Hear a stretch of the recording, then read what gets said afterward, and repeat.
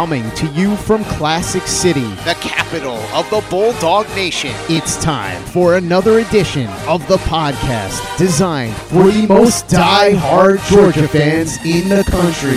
Here are your hosts, Tyler and Curtis. What's up, guys? Welcome back to another edition of the Glory UGA podcast. I'm Tyler, and back with me today, there on the other end of the line, is my co-host Curtis.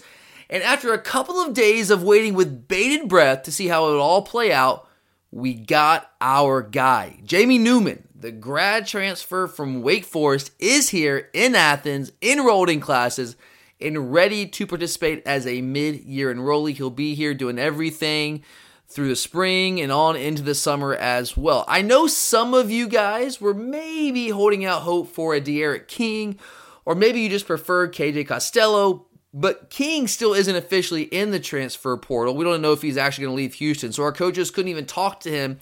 And as Curtis and I both told you guys last week, Newman was at least for us, our number one option here on the podcast the entire way. So as far as we are concerned, this was incredible news for our football program.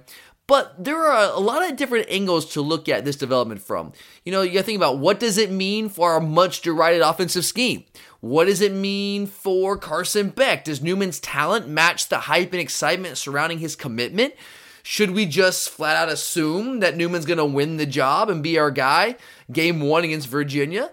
Does he make our offense better? Will he be better than Jake Fromm was? What implications does this commitment have on the 5-star 2021 quarterbacks that we're recruiting, the Brock Vandegrift's and the Caleb Williams of the world?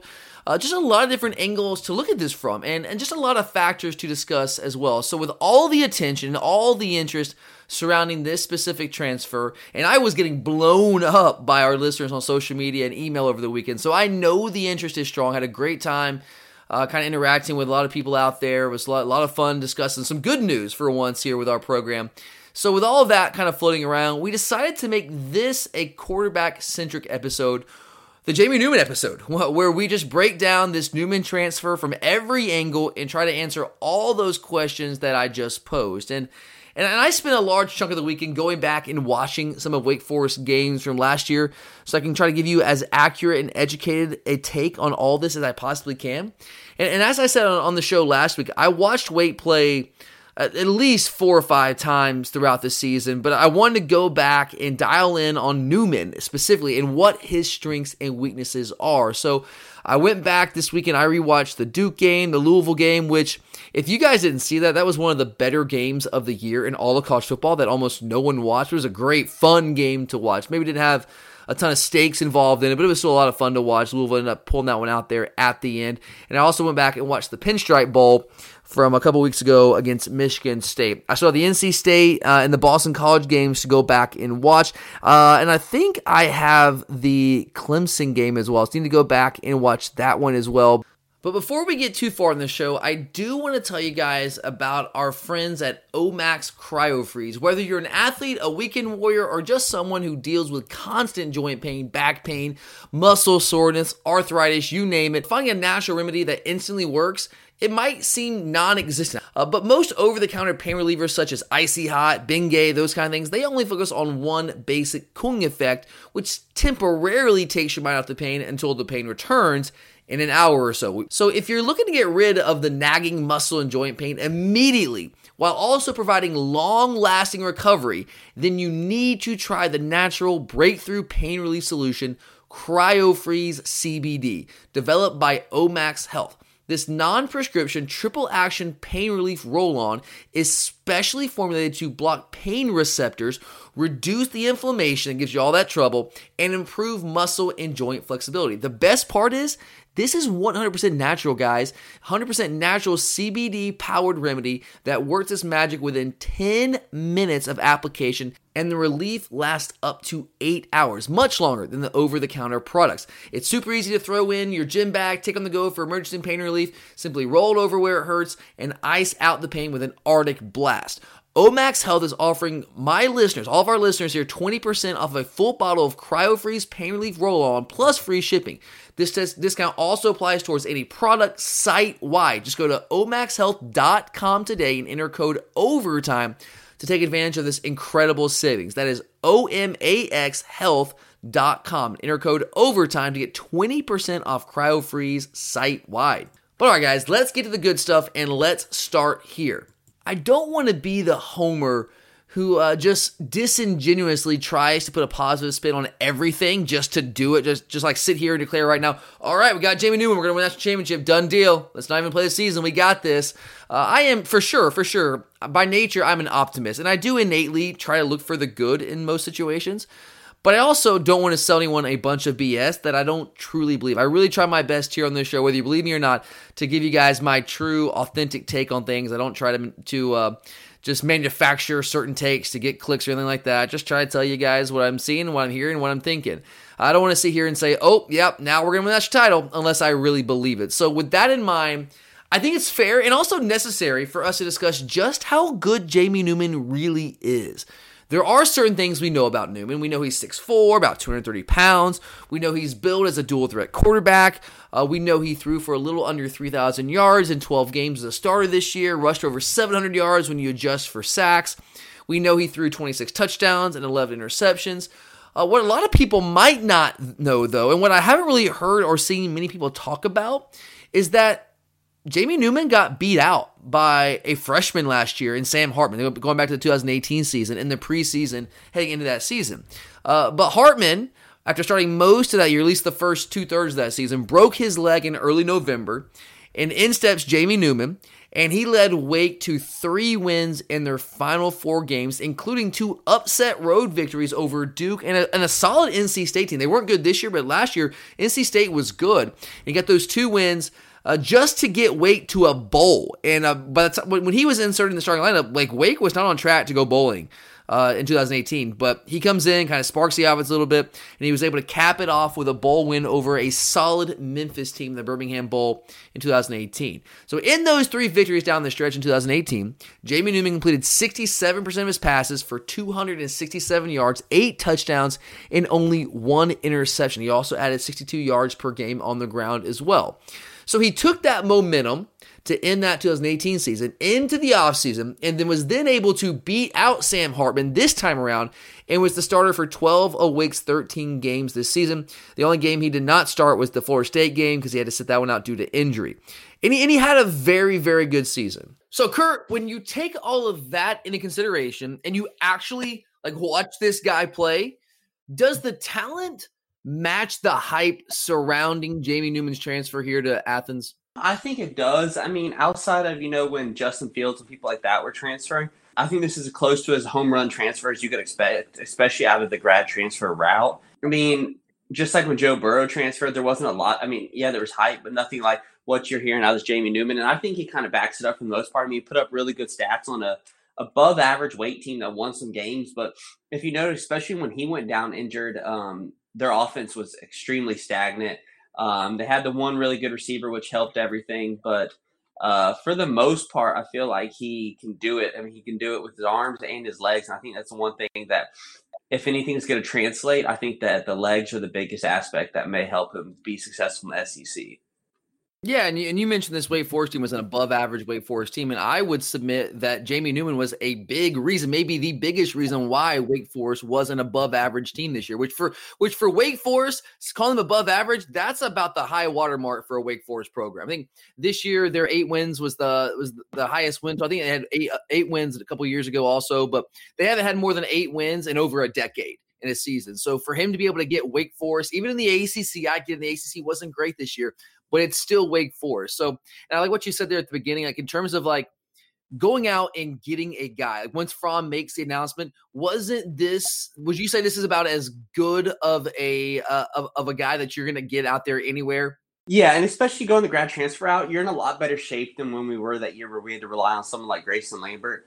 We were in a lot of trouble. A lot of people are like, well, he could be just like Lambert. The big difference that makes me feel a little bit better about him over, say, Lambert was Lambert had trouble keeping his spot at Virginia. Now, this guy was the unquestioned leader, and in my opinion, probably the second best quarterback in the ACC behind a likely number 1 pick next year in Trevor Lawrence. I think you made that argument that he was the second best quarterback in the league. I'm trying to think. I would say, yeah, I think you can make that argument. North Carolina had a pretty good guy. Sam Howell was really good. That he just didn't have leg skills per se. A little different dynamic there. But Howell was really good, but he was definitely top 2 or 3 for sure in the ACC this year. But yeah, I think when Fromm goes pro, we got to have somebody. We got to bring somebody in, and in my opinion, would you agree with me that this guy that Jamie Newman was the best guy out on the market right now for us to get? Was he the best guy? Yeah, I think 100% of all the guys, especially since D'Eriq King never entered the transfer portal. If it was between him, Costello, and I believe there was one more person that I really don't know who else we could have got. It was Costello and Newman were the top 2 that we were looking at. I mean, originally when I found Costello was going to transfer, I was like, okay, let's go get that guy. Then a couple days later, I found Newman's in transfer. I was like, no, let's go get that guy because he brings the legs. He brings that dynamic to the equation. And I think that's the thing why I kind of am most excited about him. He's not going to be able to outrun everyone because this is the SEC and linebackers are quick and everything. But I still think he's mobile enough. I was talking to someone. He reminds me of a better version of Felipe Franks. The big body that runs decently, but he can just throw better. That's an interesting comparison. I mean, I've heard some people say Tim Tebow, and I'm like, I actually think he's more athletic than Tebow. I think he's a better passer than Tebow. Yeah. Also. And I know that's hard to say because a lot of people consider Tim Tebow one of the greatest players in college football history, at least in the past 25, 30 years or whatever. And you're saying, wait, he's as good as that guy? Like, come on, let's be real here. But I mean, like, Tebow was really good, right? I mean, he was really good for that moment in time, right? He had a lot of talent around him. He had Urban Meyer who he fit his system to a T. So it was a perfect fit, a perfect situation for Tim Tebow. I mean, I don't think Tim Tebow is the most talented quarterback we've had in the past 25 years, although some people will call him one of the best players we've had, but I don't think he's the most talented player. I think you can make an argument that Jamie Newman, like, he fits that profile, bigger, physical, mobile type quarterback. But I agree with you. I think he is a more natural passer and a more fluid athlete than Tim Tebow was. But I have heard that comparison. Felipe Franks, that's an interesting one. I haven't heard that. I think just because of the type player they are, where they're a big, powerful runner. I get it. Good strong arm. Yeah, Franks had the good strong arm, but I think that where Newman's better is in the accuracy.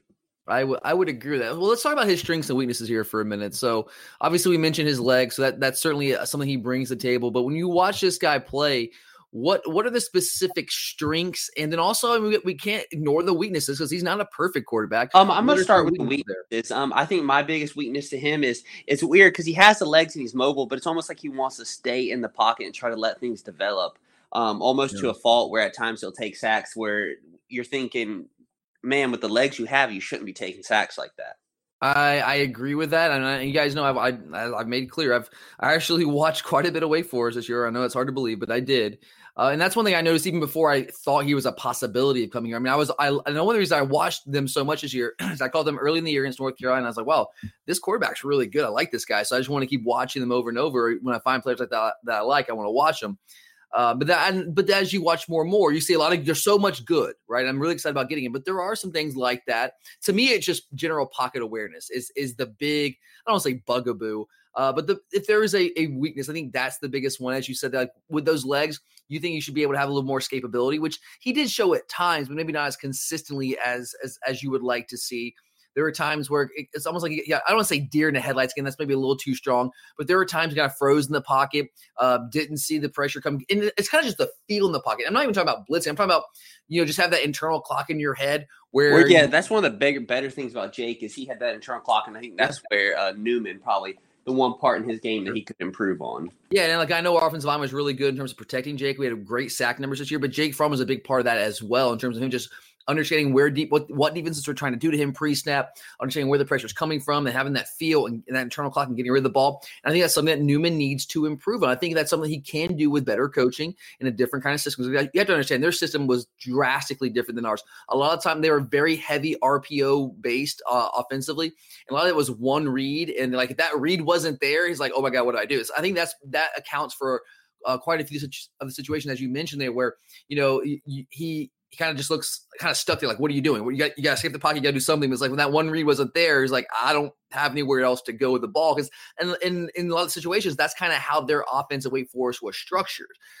So I think for me, I think you're right. Just to feel, even like I said, not even when you're getting blitzed, but just when your offensive line gets beat. And let's be real, guys, that offensive line, if you watch them play, straight trash. All right, it's a miracle they won 8 games. And to me, that's another testament to how good Jamie Newman can be with that horrific offensive line, really the right side and right tackle in particular, just flat out terrible.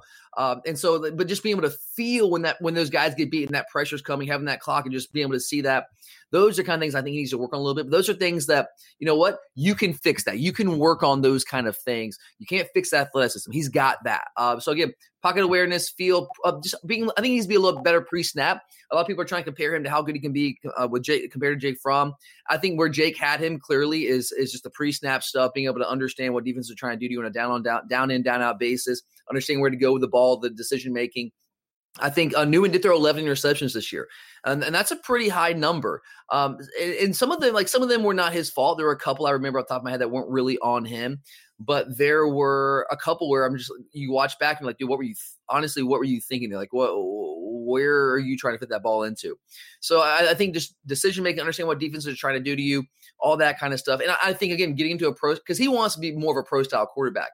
Obviously, use the skill set he has, but to go to the NFL to take the next step, he wants to be able to do some more pro style stuff, which is, they just didn't do that at Wake Forest, guys. If you watch Wake at all, you can see very clearly they just don't do that kind of stuff. They're, like I said, extraordinarily heavy on the RPOs, which you'll see some of the NFL, but not near as much. So, and we run some of that too, but we also run some pro style concepts that Wake just doesn't really do. So there are some weaknesses there that we need to work on. There's no doubt there, but the strengths also, Kurt, what would you say? Obviously the legs, what else comes to mind? Definitely accuracy on the deep ball. I think that's one of his best attributes, is how well he throws the deep ball. One of the biggest differences in him and Jake is Jake had trouble with really touch. And I think that's one of the areas where Newman is very, very good.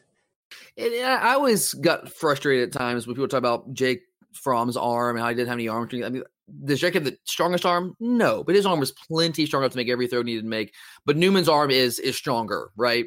So you can push the ball vertically down the field a little bit more. You can fit the ball in the tight windows a little bit better, which if you go, Pro Football Focus, and again, you guys know my take on Pro Football Focus. It's good to have all the information you can get. I don't exactly know what their methods are and their formulas, but according to their formulas and their calculations, Jamie Newman had the second highest percentage of completions of deep balls of 20-plus yards, and then whatever they call, I guess they call it their tight window measure. I think he was top 3 in terms of fitting balls into tight windows. Again, I don't know how they measure that, but that's according to Pro Football Focus. But if you watch them play, like, those numbers kind of backed up of what you see on the film. He does fit the ball in tight windows. He got that good, strong arm. On all the RPOs, those are some very tight windows, some quick decisions. So you see that. You see the deep ball. He throws some gorgeous – in the bowl game, in the Pinstripe Bowl against Michigan State, he threw a couple balls just on the money down the field, even without his two best receivers in that game, which he didn't have really the last third of the season. So I love that about him. You're right. I love his decisiveness. He might not always make the right decision sometimes, but as you can see with the 11 interceptions, but he's decisive. Like he makes pretty quick decisions. That's one of the reasons I think he was so deadly with the RPO game this year is you have no time for a decision. You've got to make a decision. You've got to get the ball out of your hands. And he did a really good job of that. I would like to see him be able to come off the first and second read a little bit more consistently. But again, I don't know how much Wake Forest's offense allowed him to do that. If you watch them play, I don't have their playbook in front of me, but it seems like it's a lot of one and maybe two read type stuff. And then the quarterback's got to go or try to make something happen, try to extend the play. So I think that's one of the reasons that he wanted to be a grad transfer this year. But yeah, obviously he's got athleticism, and as a runner, you mentioned he might not be a burner as a runner, but I'd say he has legit 4.6 to 4.5 speed. Is that fair? Yeah, I think he's very deceptive. From the runs I watch, a lot of the time, especially DBs, feel like they have angles on him, and then he ends up just getting away. Yeah, he's not a 4.4 guy, 4.3, anything like that. But I'd say, definitely 4.6 and potentially in the 4.5 range, which for a guy that's 230 pounds at 6'4", that's moving, all right? And he runs, and he'll use this. A lot of guys who are that big don't necessarily use that size and that power to their advantage, but he does. He'll run with some power. He'll put his shoulder down, which to me is really exciting in the short yard situations. Especially an area where we struggle the most. Oh yeah. Because even if he doesn't carry the football, just the fact that he's back there makes the running game even more effective because you have to have a guy account for him at all times in those short yard situations. And obviously inside the red zone, you got to be able to run the football. having a quarterback that can do that and can run with power between the tackles, that is something that is extraordinarily valuable in the modern era of college football. And that's something I've been jonesing for. I know we had the guy in Justin Fields a couple years ago, but it didn't quite work out. But I'm glad to be able to have that hopefully incorporate in our offense. We'll see how all that plays out. But now I will say this, Kerr, like in the interest of objectivity, again, I'm not trying to blow smoke up anyone's backside here. That's certainly not my intention. I want to try to be as real as I can here. Well, he certainly had I would say at least a good statistical season, potentially a very good statistical season, especially when you consider where he's playing and the players he has around him. His numbers really did drop against the best defenses he faced this season. That you have to say that against the type of defenses he'll see on a regular basis in the SEC. He was not as good in those situations this past season against the 4 top 50 defenses he faced this year, which are actually the 4 bowl teams they played this year, which were Clemson, Virginia Tech, North Carolina, and Michigan State in the bowl game. And against those 4 top 50 defenses, he completed 46.7% of his passes for only 167 yards a game, 6 touchdowns to 6 interceptions, did have 45 yards rushing in per game in each of those 4 games. Now, if you look at the other 8 games he played against non-bowl teams, he completed 65% of his passes for 275 yards a game, 20 touchdowns to 5 interceptions. Curtis, how much is that disparity between the numbers he was able to put up against the best teams he played and the average to not so good teams he played? How much does that concern you? Does that give you a little bit of pause on what he might be able to do for us this year? No, not at all, because I think the biggest thing is, especially when you start playing those good teams, you can start seeing the disparity. The offensive line, things like that, all that stuff was extremely exposed. And I was saying the Clemson game, if anyone watched that, he had absolutely no chance in that game. And that's the thing. When you play good teams, you get really exposed to the lack of talent around you. I mean, even think about Jake. I mean, Jake struggled against good teams. I think everyone does, but everyone's numbers will that's the thing about when you give numbers like that, of course it's the best teams, your numbers aren't going to be as good, but that's 65% to 46%. I mean, that's no, I think that is a big change, but I also think that's a disparity, especially in the ACC. We start looking at everything. Yeah. And you have to factor, so they played North Carolina early in I think it was the 3rd or 4th game of the year. It was kind of when they caught my attention. But all those other games, Clemson, Virginia Tech, Michigan State, were in the last third of the season. And the reason I bring that up is because that was after they had multiple injuries to their top players at the wide receiver position. Sage Surratt, who was a 1,000-yard receiver in just 8 games, he went out early in the Virginia Tech game. That was the week that if I remember correctly, I believe that was the same week that Alabama played LSU. If I remember correctly, I think we'll go back and check that. But I think that was the same week because I was actually trying to watch some of the Virginia Tech game, or maybe that was the Clemson game, one of those games. But Surratt gets hurt in the Virginia Tech game early in that game. He's out. And then Scotty Washington, who in my opinion, watching them this year, was their second best receiver. He was out basically the same stretch that Surratt was out. They both are gone, which means they were left with Kendall Hilton, who was a good receiver, but he was really, in my opinion, their third best option, their best receiver. And when you're talking about a team like you mentioned, there, Curtis, with the personnel, when you're talking about Wake Forest, yeah, they might have a couple good guys at a couple spots. And Surratt is a legit go-to receiver. He's a number 1 guy. That guy's an NFL player. He's really freaking good. And I thought Scotty Washington was really good as well. But even though they could have a couple of guys like that at spots, does Wake Forest have the depth to be able to make up ground, be able to actually fill in for those guys when they have elite players like that go down? No, not at all. I think that's the biggest. They can't compensate for it. I mean, even, let's be honest, with their best players, they were still going to struggle. They, aren't going to give Newman much time to throw back there. It's just a lot of deficiencies are going to be exposed. And I'm not saying that it's any excuse for him, but as you've seen in the past, it can really affect how quarterback plays. But I think that also, say you put him in against our offense, against good defenses like Florida and even Alabama that we'll be playing next year. I think the one difference is his supporting role is better suited to handle what we will handle or what we'll face. The supporting cast, absolutely. Yeah, and look, I mean, I know you can sit here. I know some of you are probably just saying, "Well, you're just making excuses for the guy now," and you can take that track. But I mean, it's true. But if you take most quarterbacks, take them off a team like a good team, put them on a different team, they'll still be good, but they're not going to be the Heisman winner or the stud they are. As good as Joe Burrow is, and he's great. Don't get me wrong, Joe Burrow put up the best quarterback, the best season by a quarterback I've seen since I've really been watching college football. I mean, he was that good this year. But if he doesn't have, if you take Jefferson and you take Chase off that team and you give him let's say you give him, I don't know, Demetrius Robertson and Matt Landers, or Demetrius Robertson and Kyrus Jackson, does he put anything close to those numbers? Absolutely not. He simply does not. And that doesn't mean Joe Burrow is not great. Joe Burrow is great. I'm just saying he's not going to put the same numbers without the elite talent. That's why I know I said this before. It's like I always got frustrated this season when people would say, well, Jake Fromm's just so dependent upon the players around. He doesn't make anyone better. I'm like, what is he supposed to go out there and run the routes and catch the footballs and be in the right spot? Like, I don't know what you want the guy to do. And I always said, I again, bring this back to our new guy here in Jamie Newman. Jake Fromm, I still believe, was the same quarterback he was this year. This year, I think he was the same quarterback he was the previous 2 years. The difference was the talent around him, right? We lost so many weapons at the receiver and tight end position that it was just a totally different animal. And then you replace them with a lot of inexperience and youth. Those guys didn't really know what to do early in the season, and there were some issues there. I still think Jake Fromm's the same guy, as I think we'll find out. So did a lot of NFL scouts and a lot of NFL GMs and coaches out there. But Jamie Newman's very similar story.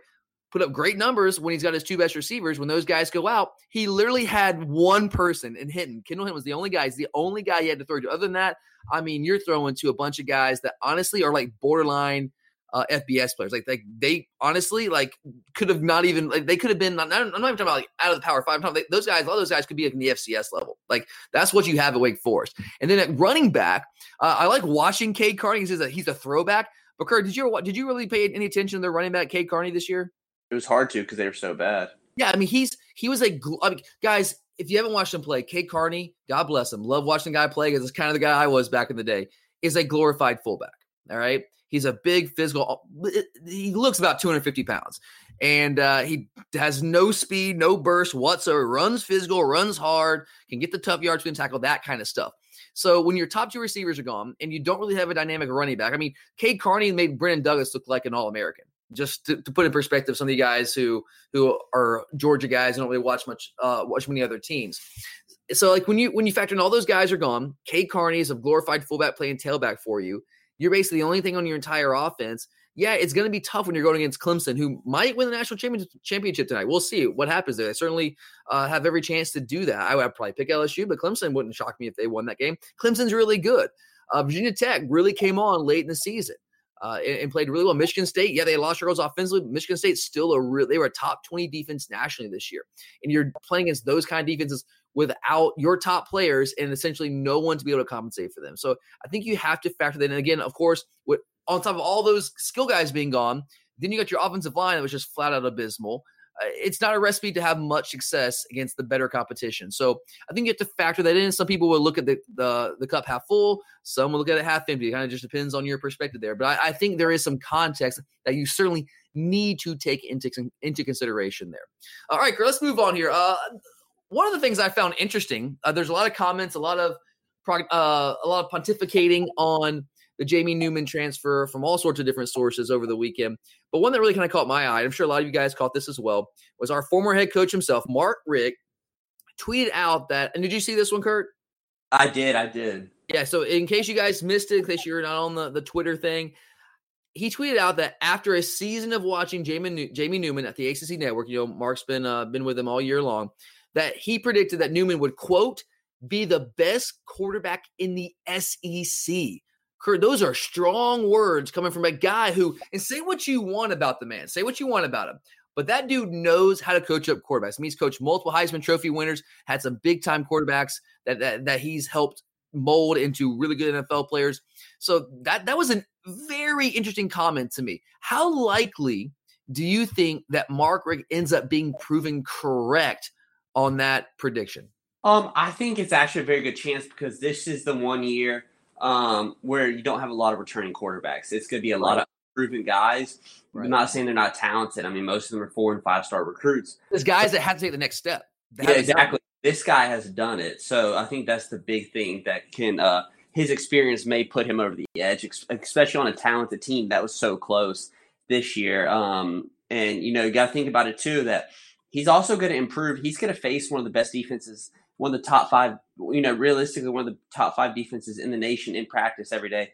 Kirby's going to throw him to the ringer trying to get him ready for the SEC play. Yeah. So, I mean, I think that he definitely has the opportunity and the ability to be it. Yeah, what I would say is I think it's a very real possibility. And look, this is where I don't want to go crazy because, like, sitting here and just I'm not proclaiming right now. I don't think it's out of this world. Yeah, exactly. That's kind of where I am. Like, I'm not ready to sit here and proclaim, you better believe it. Watch out, America. Jamie Newman's gonna be the best quarterback in the SEC next year. I'm not ready to proclaim that at all. But I'm with you. I don't think it's outlandish to say that he could certainly compete for that distinction. I think it's a possibility, like you said, when you consider who's coming back. I mean, Tua, he's gone. Joe Burrow, he's gone. I mean, look at like who would be the other possibilities there, Curtis? I mean, Mac Jones at Alabama with the receivers that he has coming back. Kellen Mond, like, is that a possibility? Like, Kellen Mond, could he be a guy who could be the best quarterback in the league next year? Not even close. I mean, you would think like it'll be year 3 of the starter for him. So if he's gonna take the step, it's got to be now. But I mean, he'll be one that's in the conversation, I think. But I think Newman's better than Mond. I mean, I watch a lot of both players. I think Newman's better than Kellen Mond. And did it with less talent this year. Bo Nix, is he ready to take that step, Kurt? He may be, but the thing is, he's lost quite a bit of talent around him. Yeah, well, he's lost some talent around him. It's also interesting to see what their offense is going to be like with Chad Morris coming in. How is that dynamic going to work with Gus, who's going to be calling the plays, and how is that relationship going to work? That's interesting to me. Helinski at South Carolina, could he be a guy that's in for a big step next year? I believe he is, especially I think he fits well into the Bobo system. Right. Yeah, Bobo is going to do just miracles for him. And I think Helinski was good at the beginning of the year. I think he really tailed off the last half of the year. Now, there were some injuries at the skill positions as well, so you got to factor that in. But I think Helinski's a talented player with Mike Bobo, who's got a great record with quarterbacks himself. I think that's a real possibility. Who else would you throw out there? Is anyone I'm missing? Like John Rice Plumlee? We're all missing probably the guy, Kyle Trask, probably the best in the league, right? Yeah, I guess. Yeah, Kyle Trask. Yeah. I mean, if you ask Florida fans, it's their year. So he's Florida fans they're already making reservations in Atlanta. Yeah, so he's the savior. Yeah. But it's kind of interesting to see this Jamie Newman news come out. It was hilarious this week trying to watch the Florida fans kind of downplay us getting Newman. But look, Kyle Trask is really good. I will give that guy credit. I'll give him that. He's a good passing quarterback, and he's, I guess, can you call him mobile? I guess. I think Jamie Newman's a better, a more athletic version of Kyle Trask. Actually. Oh, there's no doubt about it. He's far more athletic than Kyle Trask, and he has a little bit more experience than Trask does. Not a ton, but a little bit more experience. But Trask, yeah, I mean, so if Kyle Trask is the number one competition for the mantle of best quarterback in the SEC, I think Newman can be up to that challenge. Again, I'm not saying he will definitively do that, but I don't think it's out of the question that he could certainly end up being, by the time it's all said and done, one of the top 2 or 3, if not the best quarterbacks in the SEC by the end of the year. We'll see. So I'm not closing that door. I'm not ready to say it yet, but I'm certainly not closing that door when you look at the guys coming back this year. All right, now the next thing here, Kurt, look, I have to admit this. When people over the past couple of days, past week or so, even before we actually officially landed him, when it was certainly rumored that we were going to get him, I've had a lot of people ask me about my take on Jamie Newman. And I've kind of had a tough time answering that, not based on his skill set. I can break that down for you all day, as we've done the first part of this show. But really, it's more so when asked that question, it's hard for me to say. What I get is, how good can he be? Can he be better than Jake Fromm? Will offense be better? And it's really tough for me to answer that because right now, we don't have all the information. I just simply don't know what type of offense Jamie Newman is going to be asked to play in. I don't know what it's going to look like. I have ideas of what it should look like and what I hope it looks like and what I think it might look like, but I don't know that for sure. And again, I've seen people say that he's going to be much better than Fromm was, but that's tough for me to sit there and agree with you and say that because I think a lot of that depends on what this offense looks like. If he's asked to play in the exact same pro style offense that we played in the last 4 years, I'm not so sure it's a great fit. Are you with me there, Kurt? I am in the fact that I think that, we try to run RPO with Jake. Now, the only difference is we actually have the threat. Now, I'm not saying that we aren't going to change because I think we are, but I think it was still opening up the offense a little bit more so than it was with Jake. As you mentioned in the show last week, how ends can crash and all those things, which at least take some pressure off. I'm not saying that that's the perfect offense, but I still think that just the mobile – my thing is I don't think he's a better quarterback than Jake. I'm going to be all honest. I don't think he is. But in I what think sense? that In what sense? I think yeah, I mean all the little things. I think he's one of these guys that has all the skill sets, but just needs to refine his the minor things which you don't really focus on as much when you're running certain systems. But Jake Would could you do it say he's all. more talented than Jake? Yeah, I would say he's more talented. I think Jake was the more prepared quarterback when it came. And not saying study wise, but I'm just saying probably the camps they went to, the coaching they got growing up. So Jake, is there another Justin Fields versus Jake Fromm there, like similar to that to a degree, like where Fields was the better athlete, the better talent, but Jake was more prepared from a mental standpoint and from a knowledge standpoint at that point? Yeah, I mean that's probably fair, and I think what I'm trying to get to is the fact that while Jake probably is the better pro prospect, I think our offense is going to more than likely be better under Newman, because you'll see it where some of these guys. I think Newman could be a pro quarterback, but people of Newman's ability when it comes to the legs, where the legs don't always hold up in the pros, but in college when you're still young, before you're taking a lot of the hits, they can put up ridiculous numbers in college. Yes, I do think right now, if they both came out this year, Jake Fromm is more prepared to. Although the mobile quarterback is certainly making its way into the NFL, as we saw this past weekend. But I think Jake right now is more prepared to go into an NFL training camp and win a job than Jamie Newman is. But I'm interested to see where Jamie Newman is after a year in our system, where he's asked to do some things that he hasn't really had to do at Wake Forest. If he might be, because I think physically he is more talented, but I think there was a pretty wide a gap between what Jake did like pre-snap and post-snap versus what Newman had to do at Wake Forest. So I think he's got a ways to go there, but I think he will grow this year. Now let me ask you this: speaking of the offense, logic would seem to dictate that once you land a guy like Jamie Newman with his skill set, if he does indeed end up being your starting quarterback, you need to alter your offense to fit his skill set. That's what logic would seem to dictate. But let's be real. We have been very stubborn about this in the past. Our coaching staff has been. At least Kirby, it seems, has been. So, Kurt, what do you think landing Jamie Newman means for our offense in 2020? What will it do? Are we going to completely transform our offense, or are we going to try to fit him in to what we've been doing? I think we're going to start transforming our offense because Kirby knows we can't win as we continue to do what we have done in the past. How confident are you in that? I'm pretty confident because I think he's getting frustrated in his own respect. His stubbornness really got exposed this past year. And, I mean, the thing is you can't continue to do – I mean, especially the O-line we had, all these things, the weapons, the upperclassmen, all these things, and we still haven't gotten a championship. You watch everyone else, and that's the difference. Even Joe Burrow, he's not a big runner, but he runs just enough to extend the play and they do things that put him in a position to be successful, right, which, as you saw, changed their offense. I mean, how many times did we get pressure on Joe Burrow? But it didn't matter. Yeah, absolutely. And it's not like you have to go out there and run it with him 20 times like Baltimore does with Lamar Jackson, but you have to just switch it. He has to pose a threat. Yeah, he has to pose a threat, and you've also just got to be willing to do it. It opens up the run game, and I don't want to rehash this as I broke it down last week. So if you missed that show, go check it out. But it just opens up the run game so much as defenders have to account for the quarterback in the run game, which keeps defensive ends, keeps backside linebackers, whoever it is, from crashing down on the tailback. And you don't have those unblocked defenders coming in and just completely screwing up everything you're trying to do in the run game. It changes everything from that dynamic. But let me ask you this. Do you trust James Coley? If we're going to change our offense, do you trust James Coley to implement that style of offense, even though he has absolutely zero history and really zero experience of doing that? But I think that's also why we are in the process of hiring a co-OC or quarterbacks coach or whatever.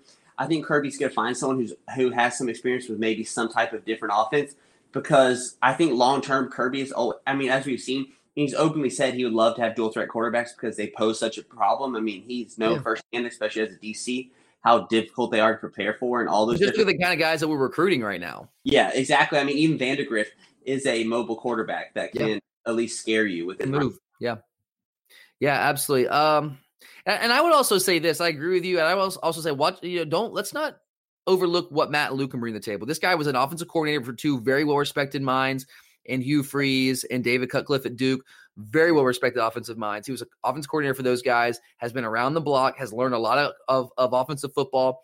And as the head coach, I know he wasn't calling the plays, but he was overseeing, I guess, a very spread-esque offense. He's worked with Rich Rodriguez. So this guy can certainly bring some things to the table for us offensively. Even if he's not calling the plays in terms of game planning and kind of rethinking, reevaluating, and adjusting our scheme, this guy can certainly be invaluable, not just an offensive line coach as a recruiter, but in that regard, in terms of just figuring out what we want our offense to look like. Understated hire. I mean, everyone thinks just in the offensive line terms. No. Can bring more to the table. Yeah, I absolutely think that's why. It took that. I mean, we had to give him a big title to hire him, but I also think that Kirby trusted him enough to give him. I think he's going.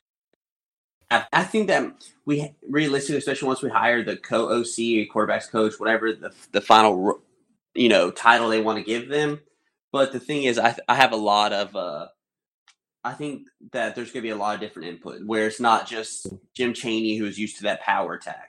Yeah, I think you're right there. So what if you were involved in the offensive game planning moving forward into 2020, what type of stuff do you specifically want to see us incorporate more so into our scheme? More RPOs. I mean, as simple as that. You watch Ohio State. I love watching Ohio State and Clemson offenses, mainly because they never get tackled line scrimmage. If you watch it, by the time they're handing the ball off, they're both almost at the line of scrimmage, and it's very difficult to get them behind the line of scrimmage because they get so much momentum. You can't crash as hard, and I would love to just have that type of offense. I mean, you don't even have to pull it every time, but you do enough to where teams can't crash, and it gives you a numbers game. I mean, we're going to have a good offensive line. Yeah, we're going to be young and inexperienced at times and everything, but we're still going to be extremely talented. So I would love to see us give them a chance. I think that's the biggest thing I want to do. Yeah, you nailed it there. And we've mentioned this before. Offensive football, guys, in the college game today, it's become about numbers. It's all about numbers. You get numbers, and you basically you adjust line of scrimmage. You call plays based on where you have the numbers advantage. If you have a numbers advantage in the box, you run the football. If you're outnumbered in the box, you throw the football. That's what the RPO game is all about. So I'm with you. I want to see a more expansive RPO game. We did run RPOs with Jake, and like there's a misconception about what RPOs are out there, and we've talked about RPOs before. I did a show where kind of just went through that and kind of lay that out for everybody. I know we have some new listeners, so real quickly, RPOs, guys, like they're not necessarily made for the Lamar Jackson of the world. That's not who they were created for. They were created for guys like Jake Fromm, who can't really run the football. It's where you want, because like if you it started out with a zone read, right, Kurt, where you basically take a defender out of the play just by reading him, and that gives you numbers advantage there because he has to account for the quarterback. Well, all these teams that don't have mobile quarterbacks, they have more pro-style guys like Jake Fromm. They see these teams running these zone reads, and the running game they're running wild on teams because they get a numbers advantage by being able to read that backside in, or sometimes it's defensive tackle. It could be an outside linebacker. There's different guys you could read. So they were jealous of it. They wanted to be able to do that, but they don't have a guy that can run the football. So what do you do to kind of get that same effect without a guy that can run the football? What you do is instead of having two potential running options, you have a run option we can hand off or a pass option. So your reading guy, just like you do if you're running a zone read, but you might be reading an inside linebacker. And if he crashes takes a step toward the line of scrimmage on the play fake, the run fake, then you just take it and you throw it over his head. That is it was those type of quarterbacks. I mean, you saw it was the SEC championship game or the national championship. It was against Auburn in the SEC championship game, Jake's freshman year. We have a very big explosive play running a true RPO to Cole over the middle. Yep, absolutely. And that's one of the things I want us to run more of this past year. Because, if we don't have these dynamic receivers right now that are able to go out there and just create separation, RPO games, not only do it's a very simple, quick one read, and the receivers running a very basic route. You should be able to hit that timing route. And not only does it help in that regard, but it also opens up your run game a little bit more, because now those linebackers, whoever it is, it could be a star, it could be whoever it is that you're reading, now they can't insert themselves as aggressively into the run game. I want us to do far more of it this year. But I'm really excited about what Jamie Newman brings to the table, not because he's a mobile quarterback. I mean, I'm excited about that, but that's not necessarily going to help him in the RPO game. What I'm excited about with him in the RPO game is that he has so much experience running that kind of stuff at Wake Forest. I think we have some slot players that can certainly do some damage in that regard. So obviously I want to see more of that. I would really want to see us really bring the quarterback run game here to Athens. I'm a big believer in what that does, not even just for the quarterback being able to pick up yards, but what it does to open up everything else for our other really talented running backs, guys like Zeus and Cook and Kenny McIntosh and Kendall Milton, potentially those kind of guys. It can make someone a complete different player.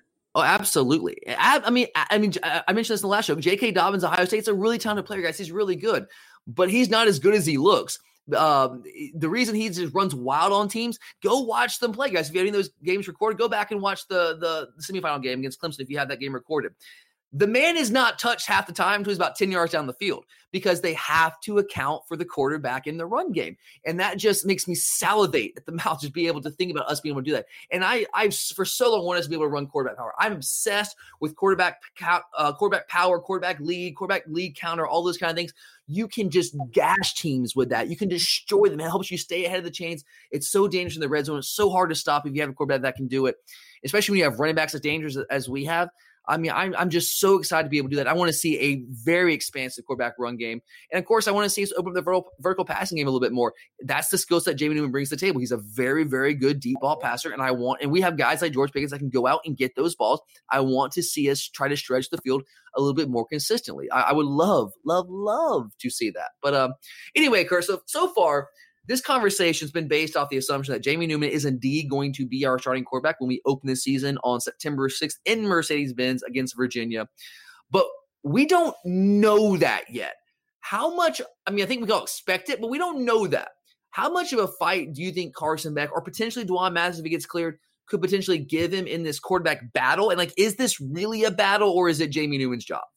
I think his course is going to be a battle, but I don't think there's as much that can do. I think the big thing that'll – counteract, or not counteract, but I think that has a lot to do with everything, is the fact that Newman is going to be early or not early, but he'll be here now.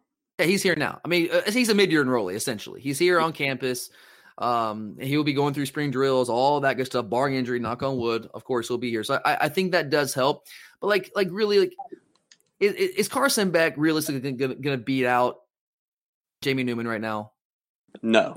My prediction right now would be no. It's certainly not impossible. I don't like to speak in absolutes. Carson Beck could come in here and just be a boy wonder. He could be. I'm not closing the door on that, but I think Jamie Newman's the heavy favorite. Is that a fair way to say it? Yeah, I think that's a very fair. I think he's the heavy favorite. And another aspect of this transfer that I haven't really seen or heard discussed much are the potential recruiting implications of this decision. So, Kurt, how could the Newman transfer potentially help us from a recruiting perspective? I mean, it shows, especially it depends on how we use him, but if we use him correctly, then I think you have to be paying attention. Absolutely. All these guys, all these dual threat guys like Caleb Williams, for instance, that we're trying to recruit. And right now we're trying to sell them like a vision. We're not selling them a reality. We're not selling them something that we've done in the past. We're selling them what we think we can be, what we want to be. And that takes a leap of faith on the part of some of those recruits when they haven't actually seen it from us, but they've seen it from other teams. They've seen it from Alabama. They've seen it from Oklahoma. They've seen it from LSU or whoever it is, but they haven't seen it from us. So if we can actually utilize Jamie Newman's skill sets and maximize them the way that they're meant to be used, then I think that can go a long way in us recruiting some of these dual threat guys, some of these highly talented dual threat guys that we are recruiting right now and in the future. I think that can really kind of pave the way for us to get some of those guys and not change our offense just for 1 year, but maybe moving forward year after year after year. And I'll also say this, I think we kind of mentioned this last week, but just to reiterate for anyone who might have missed that show, this also, I think, really helps us land one of those top 2 5-star quarterbacks from next year's class, in the 2021 class, whether it's Brock Vandagriff from Athens Christian, from Prince Avenue, or Caleb Williams from the DC area. Because now if Jamie Newman does end up winning this job and starting for us for 1 year, and he's a stopgap kind of guy, well, that means it's going to be a wide open competition between Carson Beck and whoever we bring in 2021. Because I was concerned that one of those guys, since there wasn't much class separation, if Carson Beck had to be the guy and started this year for us, would we be able to land a Brock Vandagriff or a Caleb Williams when the guy that's only 1 year ahead of them already has a full year starting experience under his belt? It's which would have been very similar to the Jake Fromm, Justin Fields scenario, right? Yeah, it would have been the exact same thing. The exact same thing. And, if Carson Beck had that year of experience, they might not even come. Or if they do come and he's got the job, then they transfer in 1 year, just like Justin Fields did, because those guys are elite players and they want to play right away. So I think this really helps us get one of those guys, and it will be an open competition between Beck, whoever it is we land, probably Vandagriff, I'd guess now, and maybe hopefully Mathis if he gets cleared. So I think that certainly helps us there as well. And Kurt, real quick before we get out of here, we also landed Trey McKitty, FSU starting tight end, as a grad transfer today on Monday. And we'd be remiss if we didn't at least discuss that. So, Kurt, how good is McKitty, and how much of an impact do you expect him to have in 2020? I think it's going to be very important for us, especially when it comes to spreading the field. It's going to allow us to be a numbers game, like at goal line and even short. I mean, just in general, we could afford to go to two tight end sets and still be very dangerous. It's not like when you go bunch, people would always know that, hey, we're running the ball. But that's not the case when you've got someone like that. It also takes a lot of pressure off a guy like Darnell Washington coming in as a true freshman, as talented as he is. People it's always dangerous to expect a guy to have to start for you because you just have no one else there and no experience returning. So it doesn't take a lot of pressure off him as well. It does, and I think it could also help him with running routes and things like that because that's probably what McKitty's best at.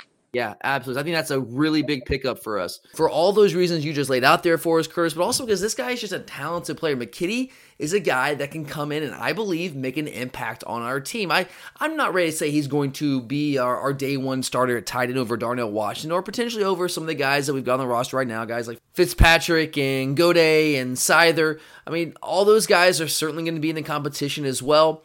But I'll say this, we're bringing in Trey McKitty for a reason. We didn't just go out and get him because, we think he's a nice guy. From all accounts, sounds like a really great guy. I think he's on his way to get his pilot's license right now. So, intelligent guy, mature guy, really interesting stuff there. But we went out and got him for a reason because we felt like there was a need. Kirby, one thing we can all agree on, I think, is that Kirby does not just give out scholarships for charity. He gives out scholarships to guys he thinks will help us win and help us get that elusive national title. And he gave one to Trey McKitty because he thinks he can contribute and he thinks there was a need there. We got Darnell Washington coming in, and honestly, if I had, you never know for sure, but if I had to project it, I was going to say Washington probably would end up being our day one starter at tight end. But with McKitty, there's a chance that he could end up filling that role, or at the very least be a 1-2 combination with Darnell Washington. And you guys know, despite what we do with our offense this year, I still think the tight end is going to be a big piece of that. And we've traditionally used multiple tight ends quite often. I expect that this will be a part of our offense. And I think going out and getting Trey McKitty would certainly lead us to believe that we still will be using tight ends heavily in our offense, just no matter what we might do to it to change it aesthetically and schematically. But this guy can contribute. Now, he hasn't put up astounding numbers at Florida State, but you also have to factor in that there was a lot of inconsistency at the quarterback position. Just in that program in general, it's been on really shaky ground for a while now. I think he's had 5 quarterbacks in 3 years, 5 different signal callers throwing the football in 3 years. There's inconsistency there, so therefore his numbers are inconsistent. He would have big games here and there. Speaking of Wake Forest, he actually had a pretty big game against Wake Forest this year, his biggest game of the year. I think over 70 yards receiving. But he's had big games, but he's also had games where he just didn't really do much of anything. And certainly there's probably some inconsistency in his game as well. But you also have to look at what's going on, the wider context of that situation at Florida State. But he's got 50 catches for 520 yards in his career, 10.4 yards per catch, 2 touchdowns. This past year he had 23 catches for 241 yards. And that was actually more receptions than our top 2 tight ends combined. If you get Charlie Warner and Eli Wolf together, clearly our top 2 tight ends, really as the season went on, the only 2 guys that played at that position for us. They had 22 catches combined. McKitty had 23 catches himself this year. McKitty had 241 yards receiving on his own, whereas our top 2 tight ends, they combined for a little bit more than McKitty, but not by much. They only had, 23 yards more, 264 yards themselves combined. So, look, this guy is certainly capable of not just competing for a spot, but being a major contributor for us at that position. I don't expect him to go out there and catch 40, 50 balls or anything like that, but he absolutely, I think, at the very least, would be a really good compliment to Darnell Washington. We'll see just how ready Washington is to contribute as a day one type starter once he gets here. I think he has the potential for that, but he's still a young guy. There's a lot to learn. There's always growing pains no matter how talented you are. So to have a guy like Trey McKitty in the fold here, I think that helps us tremendously. It could be a situation where he comes, he starts the first couple games as we work Darnell Washington into the fold and get him ready to be a major contributor. Because don't get me wrong, guys, I think Washington is going to play a lot of downs for us this year. He's going to be a big-time contributor for us. But again, we use multiple tight ends. I think McKitty could be that 1-2 punch with Darnell Washington this year. And I'm really excited about him because he brings a lot of athleticism to the table. He's a very fluid athlete. He moves really well. He's not the big physical type body. Now, he certainly can stay in and block, but I think where his impact will really come is the versatility that he will bring to the table, because he gives us a skill set and an athleticism at the tight end position that we quite simply have not had in a while. It's been a while. I mean, I know Isaac Nauta is playing in the NFL right now, but he is, in my opinion, a good bit more athletic than Nauta. Maybe not as proficient of a blocker, not quite as big as Nauta, but he's more fluid. He's more of a true athletic, kind of like new age hybrid type tight end. You can do a lot of things with him. You can spread him out wide, not just in the slot, but you put him outside wide. You bring George Pickens or somebody in the slot there, and you force defenses to make a choice. Do you put a smaller cornerback on your big physical tight end, or do you put your linebackers all the way out there in space and force them to cover one-on-one with no help or very little help? That puts defenses in a really, really tough spot if you have a tight end that can do things like that, and we just, quite honestly, again, have not had a tight end like that in a while. I'm not trying to build him up to be something he's not. He has not put up, like I said, significantly dominant numbers or anything like that, but if you watch the guy play, this is a guy that I think can make plays for us and can certainly be a contributing part of our offense and give us something that we haven't really had on this offense in quite a while. But so just really good to fill another need there and get a guy the caliber of Trey McKitty, a guy who's got a lot of starting experience at the Power 5 level. But really good pickup there. All right, guys, that does it for us here today on the Glory UGA podcast. As always, we really appreciate you guys taking time to listen to our show here today and supporting us. And we will be back later in the week. Charlie and I will actually be back later in the week to do part 2 of our postseason mailbag, I guess is what we're going to call it. I know we gave you part 1 last week. I promise we are not going to forget about the other part. I know a lot of you sent in questions that we have not gotten to yet. We will have those covered for you later in the week. If you have questions that you have not sent in yet, please feel free to send those in. You can hit us up at glory_UGA on Twitter. And if Twitter's not your thing, you can email us as well at gloryugapodcast@gmail.com. And we will do our best to get to each and one of those questions. Well, we saved all the recruiting questions, but so if you have a recruiting question, of course, send that in. But we're also still taking team questions, basketball questions, whatever it is that you have in mind, send those our way, and we will have you guys covered later in the week. But thanks again. For Curtis, I'm Tyler, and as always, go Dogs.